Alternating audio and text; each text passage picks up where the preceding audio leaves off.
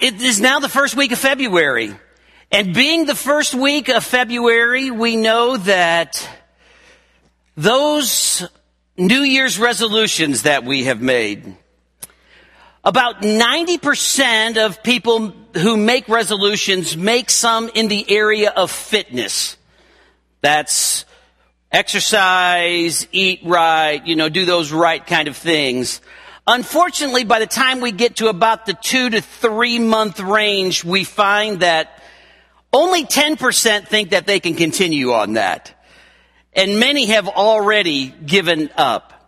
Well, when we think about resolutions, that's something that we kind of conjure and up for ourselves and think, how can I be better or feel better or look better?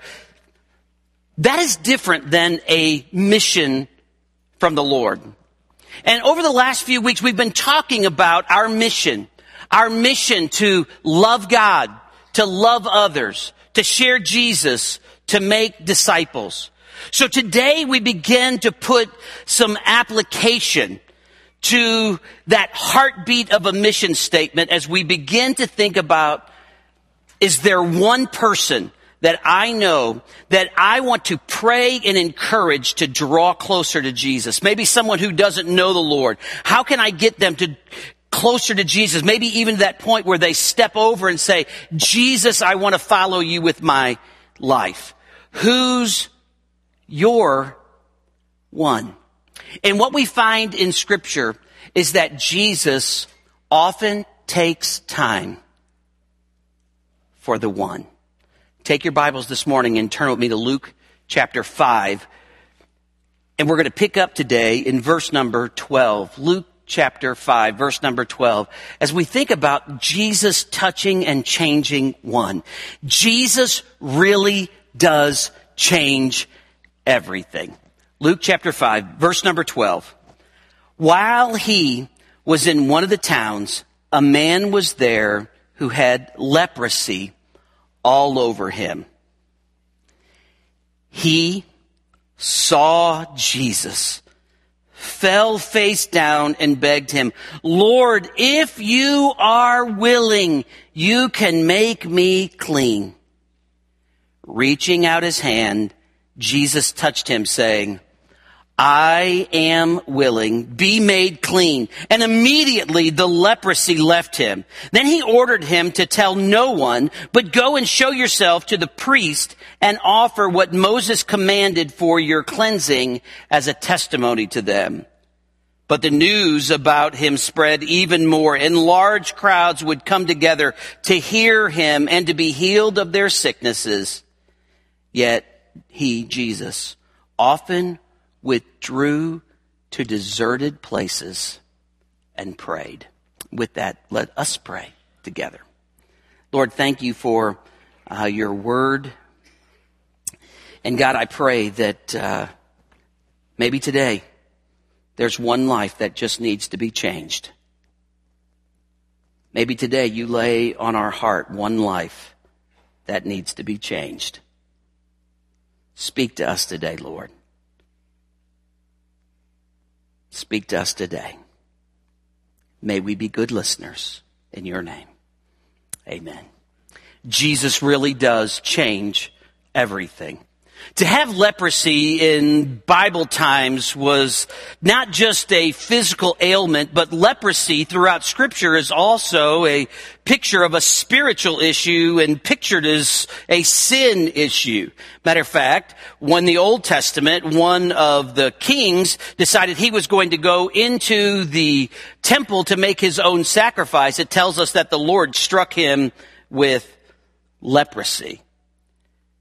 But to be a leper in Bible times was very hard and very challenging. You could not be within 6 feet of another person. You could not enter into the large gatherings of the city. Whenever anyone was close or approached, you had to cry out, unclean, unclean. It was a disease that brought separation, mental and emotional anguish, and physical separation from people. But we find that Jesus took the time for this one man who had leprosy and changed his life completely. And it doesn't really matter what you're going through today. When you factor Jesus in on the equation of whatever you're facing today, Jesus truly can change everything. So today what I want us to do is I want us to kind of look at this from three different perspectives today. First off, I want us to learn some lessons from the man who had leprosy. I want us to think about learning some lessons from Jesus and about Jesus, and then some lessons for us as we move through this passage together. So first, we see that there are some lessons to learn, and I just said from this hurting man. Because some of you obviously are hurting today, but none of us have leprosy. Matter of fact, as we think about leprosy itself, though it is still around, they estimate about 200,000 people who have leprosy. It is not common, especially here in the United States. But there's a lesson to learn from this hurting man. And the first lesson is that Jesus brings hope. Jesus brings hope. No matter where you are in life, Jesus brings hope. Jesus can change everything. And it's interesting that this man, it says that he saw Jesus. When those three words are factored into our life, when those three words are factored into our situation and our circumstances, I saw Jesus. I heard from the word of the Lord. When I see Jesus, everything can change. And aren't you thankful today that Jesus does and has and continues to change the difficult and challenging areas of our life? But Jesus brings hope to physical separation and to mental and emotional anguish. Jesus ultimately offers hope. Now, he just saw Jesus. And you can already sense in this man that there is hope in my life now because Jesus is on the scene. And for those of us today who know Jesus as Savior, we not only have the opportunity to see Jesus in His Word and to think about how Jesus has done great miracles, but we can experience Him personally right in our life because the Lord has said He'll never leave us nor forsake us. So we can experience the truth of who Jesus is in our life right now. Jesus really does bring hope, but Jesus can also bring healing. Jesus not only brought hope, but Jesus can also bring healing.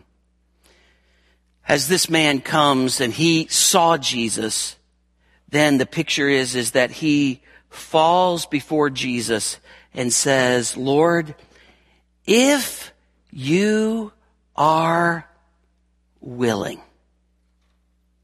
If you are willing. He didn't say, Lord, if you are able. He said, Lord, if you are willing. As we think about life and challenges that we go through in life, we know the Lord is always able. But there are times that we may not understand that the Lord works in circumstances and in ways that are different than our ways. But this man falls before the Lord with a sense of surrender and faith. Lord, if you are willing, you can make me clean. I told you that there's not very many people in our world today that have leprosy, only about 200,000 or so of the billions of people that are in the world. Interesting enough, there are some cases that happen in the United States from time to time. Leprosy, they say, is not really that easily caught, and it can be contagious, but it's not easily caught. But one of the interesting things I found about leprosy is, you can get it from an armadillo. You can. I think they call those armadillos Texas speed bumps, all right? And armadillos have made their way up to Missouri now, so just so you know, Don't play with armadillos, okay? They're not good to catch and they're not good to eat. Now, I read stories where people were eating armadillos in the past. I think that sounds absolutely disgusting. But, Lord, I'm stuck with this disease. And Luke makes sure that we know, Luke is a doctor, that he had leprosy all over him. Not only were there the spots on his skin that were obvious, but probably at this point, maybe fingers or toes had fallen off, maybe ears or parts of the nose. What we find is this man is in a difficult, impossible situation. But he has faith and surrender. Jesus, I trust that you, if you are willing. You know, many people want to say, God, if you do this, then I'll do that. But this man came with faith and surrendered and said, Lord, your will, Lord, your desire, if you are willing. Does your commitment of faith and surrender to the Lord depend upon the Lord always providing in the way that you want? This man came and said, Lord, if you are willing. So we learn Jesus can bring healing and always brings hope. But then we learn some lessons from Jesus as we look at this. Notice how Jesus responds to this man in Luke chapter 5. It says this, reaching out his hand, Jesus touched him, saying, I am willing, be made clean. Well, as we think about Jesus' heart for this man, in Mark chapter 1, it tells us that when he saw this man, he was moved with compassion. Over the last couple of weeks, we've talked a little bit about compassion. The Greek word splunkna, which means from the bowels or the intestines. It's a gut-wrenching compassion that feels the hurt of someone else. And it shows us here in Mark 1:41, as we look again at the parallel passage, that Jesus loves the unlovable. Jesus loves the unlovable. Jesus looked at this man and had compassion on him. Oh, how Jesus sees things differently than we often do. Jesus would look at this man who was shunned and separated by and from everyone. Jesus would look at this man who would not even be able to be part of a family that could love and be close to him. And Jesus would be moved with compassion. That word and thought of compassion. Jesus loves the unlovable. But it tells us that Jesus reached out his hand and he touched him. Jesus loves the unlovable, but Jesus touches the untouchable. I wonder, when was the last time this man felt the hand or a hug from another person? When was the last time this guy had a sense of physical contact or a sense of a pat on the back? When was the last time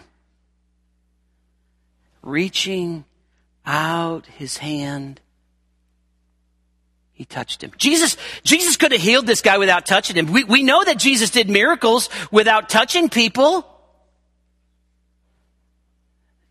Remember the centurion's servant? Lord, you don't even need to come to my house. Just say the word and there will be healing. Lord, you don't even need to come. You can do this long distance. But here Jesus reaches out and not only shows love, but touches him. Now, it's one thing to love from a distance.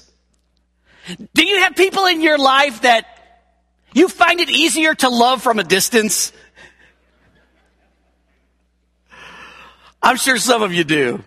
I might be one of those people.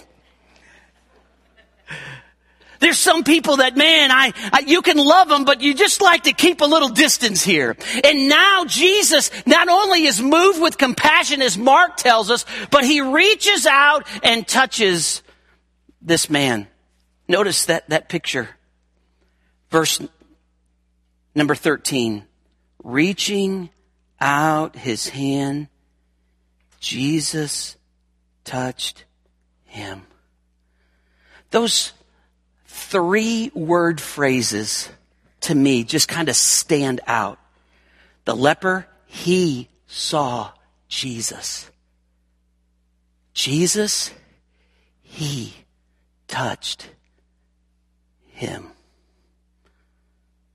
He touched him. Virginia Satir is a family therapist, and she wrote, and this has been quoted many times. As a matter of fact, my youngest son Josh came home from college and shared this statement that I don't know where he picked it up. But we need, she says in her writing, 4 hugs a day for survival. 4 hugs a day for survival. We need 8 hugs a day for maintenance, and we need 12 hugs a day for growth. 4, 8, 12. And I don't know about you, I didn't grow up in a very touchy family, all right? Now, things and circumstances that come into your life over periods of time begin to change how you react, even with your family members. For us, we weren't huggers, we weren't really touchers. And then, when my brother Lee got sick and died, then we found hugging became part of every time we were together. It just changed us. It changed our life. And here, not that all of this, therapy is there, but I think what it does show us is that there is a need in each of our lives for physical touch. And Jesus didn't just stand back and say, hey, be made clean. Jesus went out and touched him. The one who was defiled and stricken with leprosy, and again, that picture of sinfulness in some way throughout Scripture, Jesus would touch and make him clean, and at the same time, never be defiled himself. And that's the story of our life as well. And Jesus then not only loves the unlovable and touches the untouchable, but Jesus does the impossible. He makes him well. It's very interesting in Scripture then, because Jesus tells him to not say this to anybody, but to go and show yourself to the priests. Now, what is interesting in if you are an Old Testament, love to read the Old Testament, in Leviticus 13 and 14, there are 2 very long chapters that deal all with leprosy. In chapter 13 primarily deals with the priests and the recognition of leprosy. And in Leviticus chapter 14, it mainly deals with what to do when someone is healed from leprosy and how that is to happen. But the interesting part of this all is that we only know of 2 people in the Old Testament who had leprosy and were healed.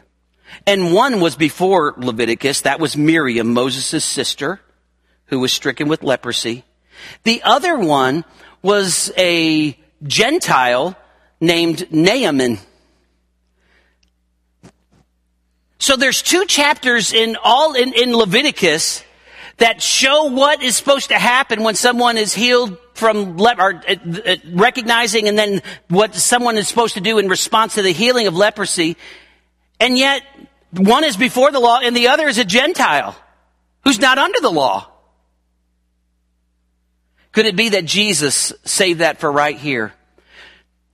Arnold Fruchtenbaum is an Old Testament scholar, and he said that this is one of the messianic miracles that truly show that Jesus is the Messiah. No one else could do this. None of the other healers, even throughout the New Testament, did this. This was Jesus alone. And so we find that in this miracle, Jesus does what is utterly impossible.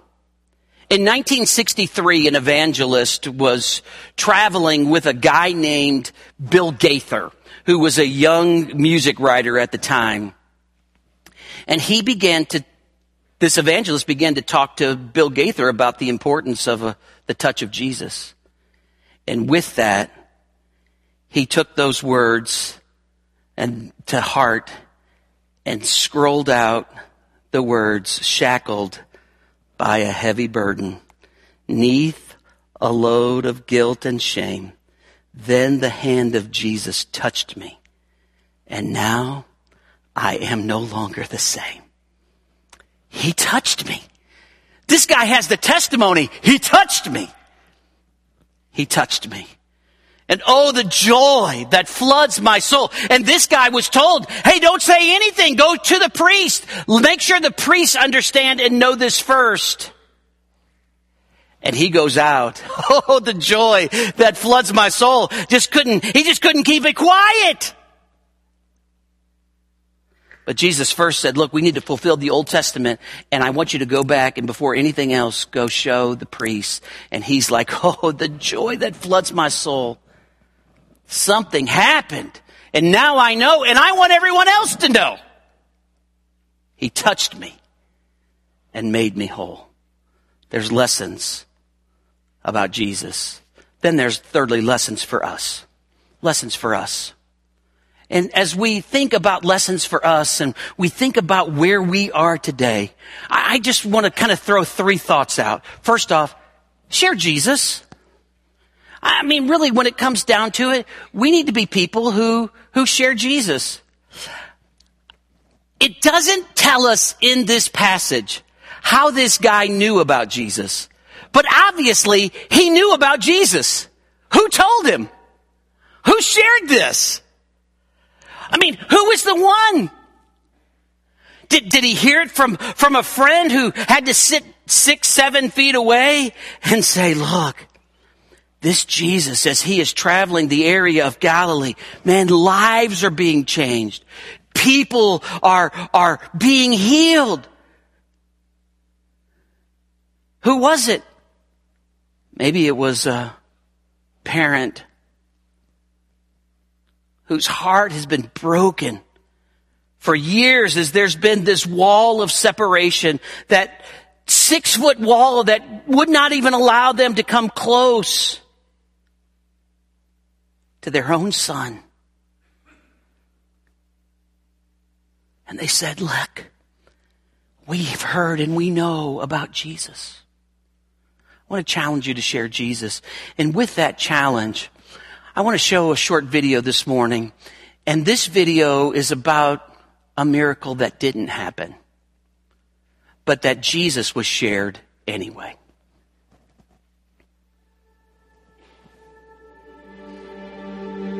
Well, we named him Malachi after the prophet Malachi in the Old Testament. And his name means my messenger. He never met a stranger. He was so inquisitive, would talk to anybody. And that was him from day one. I mean, that's never changed. Even until he took his last breath, he was always that way. Malachi loved sports, and he loved soccer. And at night, he started to complain that, he's like, Dad, my leg hurts. So I went to a friend who, has a clinic here, and they got finished, and the doctor came to the door, and he just, he knocked, and it's that moment you don't want as a parent where he's like, hey, I need you to come talk to me. So I went down to the office and sat down, and he just looked at me and he said, there's 2 to 3 small masses in the base of his spine. We need you to take him to Atlanta today. But that Saturday morning, they had about 2.5, almost 3-hour surgery, and he just said, the likelihood of this being cancer is pretty high. So that was a very hard moment. I mean, not to just say it as it is, but the average lifespan was 17 months. He was in the hospital for 45 days, and he just immediately, when you go back and you start looking at kind of some of the stuff that he wrote down, Malachi could have just said, I'm done. February 2nd, 2019, I said, just let me die. That's what I said. There's no point in laying in a bed doing nothing. My dad said I'm alive probably today still because I have a story even at age 12. I have a testimony. As parents, you can encourage your kids to do something. But in that situation, he had to make a decision. And he chose how he was going to walk it out. The Lord has given me so many chances to share the gospel, and I'm going to take every chance I can. The world needs Jesus. I want to step my game up because this thing, cancer, it can kill me, so I need to tell as many people as I can.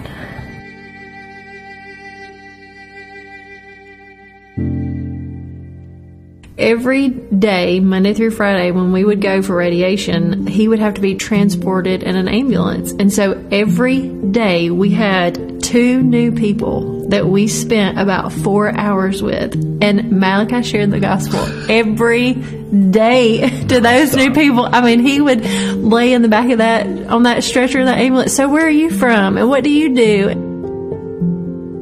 But Malachi was just so bold, and I think that was kind of one of the gifts of cancer, was that it really brought an awareness of life and death. I mean, you get a cancer diagnosis, and it's, what do you have to lose? I mean, really, what do you have to lose? The body of believers at our church is amazing. We rolled out the Who's Your One initiative, and that was one of the things that fueled that list. He just literally went through the list of people that he knew that needed Jesus, and I'm just going to write them down. I'm going to fight for them. And gosh, for him, it just took it seriously because he saw the finish line in front of him. The end of August, we went for a scan, and it had spread to his brain. And so our prayers shifted from, Lord, sustain him, to cheering him on to the finish line.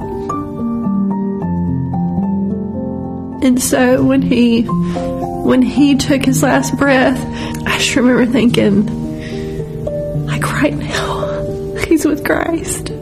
Yeah, we hung on to that passage in the garden where he's like, take this cup, please take this cup, but if it's your will. And so we just drank of whatever the Lord gave us and trusted that the end would be for his glory.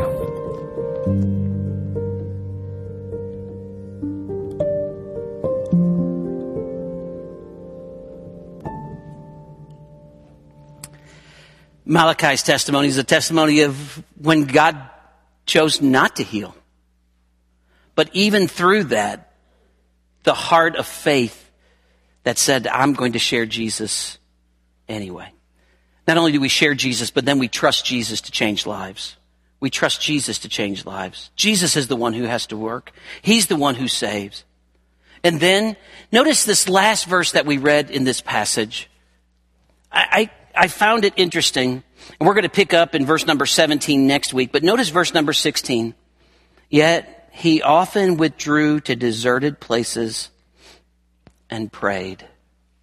Right here between the working of 2 miracles.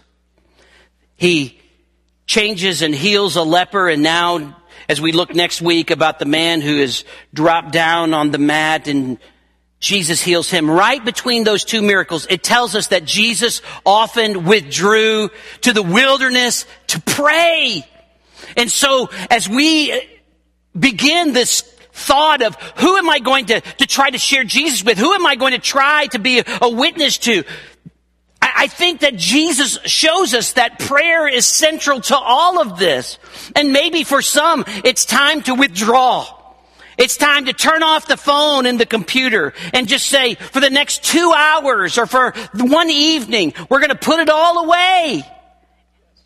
And we're going to be quiet and still. We're going to withdraw before the Lord and withdraw from all of the devices and distractions around us. Maybe that means the Lord wakes you up in the middle of the night and you think, hey, he's woke me up in the middle of the night and now this is a great time Kids are sleeping. There's nothing going on. And this is quiet in my house. Maybe it's a time like that. But what we find is that Jesus, as he is working miracles, has to pray or needs to pray or goes to the Father in prayer. Maybe there's a lesson for us. Share Jesus, trust Jesus to change lives, and pray. You know, at one time, all of us who are believers were in this same condition of this man who had leprosy. We may not have had leprosy, but again, this was a picture of sin at times too. And there was a time when all of us in our lives were separated from God because of sin. But we recognize that Jesus was willing to go to the cross. Jesus was willing to pay the penalty for our sin as he died on the cross, and he rose again from the dead. And now he provides the only way of salvation. So the challenge may be right internal in my heart and life right now, that I need to reevaluate where I am with the Lord, to make sure that I have been forgiven, to make sure that I have been cleansed on the inside, to know my sin has been transferred from my life to the cross, and that Jesus truly paid the penalty for me. If you've never trusted Jesus and what he's done on the cross, if you've never called out to him, Romans 10:13 tells us whoever calls on the name of the Lord shall be saved. We call on him and say, Lord, I know I'm a sinner. Lord, I believe you died on the cross to pay the penalty for my sin and rose again. And Jesus, I trust that you rose from the dead and are the only way of salvation. If you have never come to that place of surrender and faith and trust in Jesus alone, that is life's most important decision. And in just a few moments, we're going to celebrate the Lord's Supper together. And this is a time when we celebrate what Jesus has done. In 1 Corinthians chapter 11, as Paul sharing with the church at Corinth about the Lord's Supper, he reminds us that we do this in remembrance of him.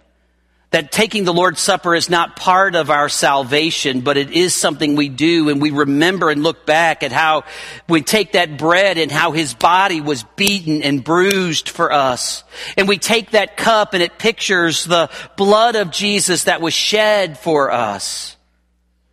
And so the challenge is twofold as we step into our time of reflection and invitation today. Do I know that I know Jesus? Do I know that I know him? Paul would also warn us, and he would say, look, if you take of the Lord's Supper in an unworthy manner, that means that if you're talking one way and saying you know Jesus and you're not living for Jesus, man, you need to come to confession and repentance today. You can do that at your seat during this time. Maybe you need to come to this altar, these steps as an altar this morning, and come before the Lord and pray. That's one. Am I right with the Lord? Do I know that I'm saved? Am I walking with him? And that other is, as I celebrate the Lord's Supper today, wouldn't it be wonderful?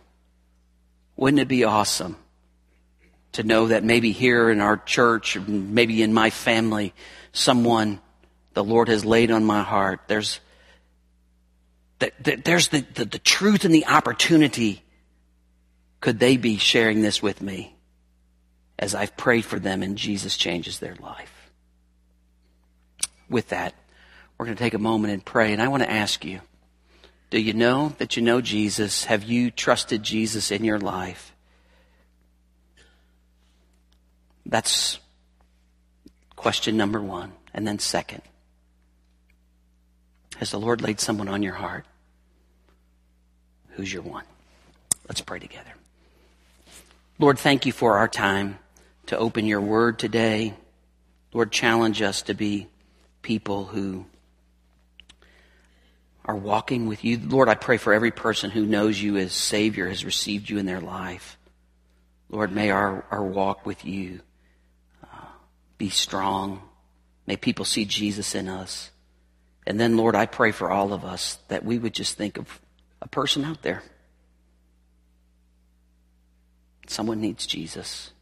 May we have the boldness, even of this Malachi that we watched. God, give us fresh boldness in Jesus' name. Amen.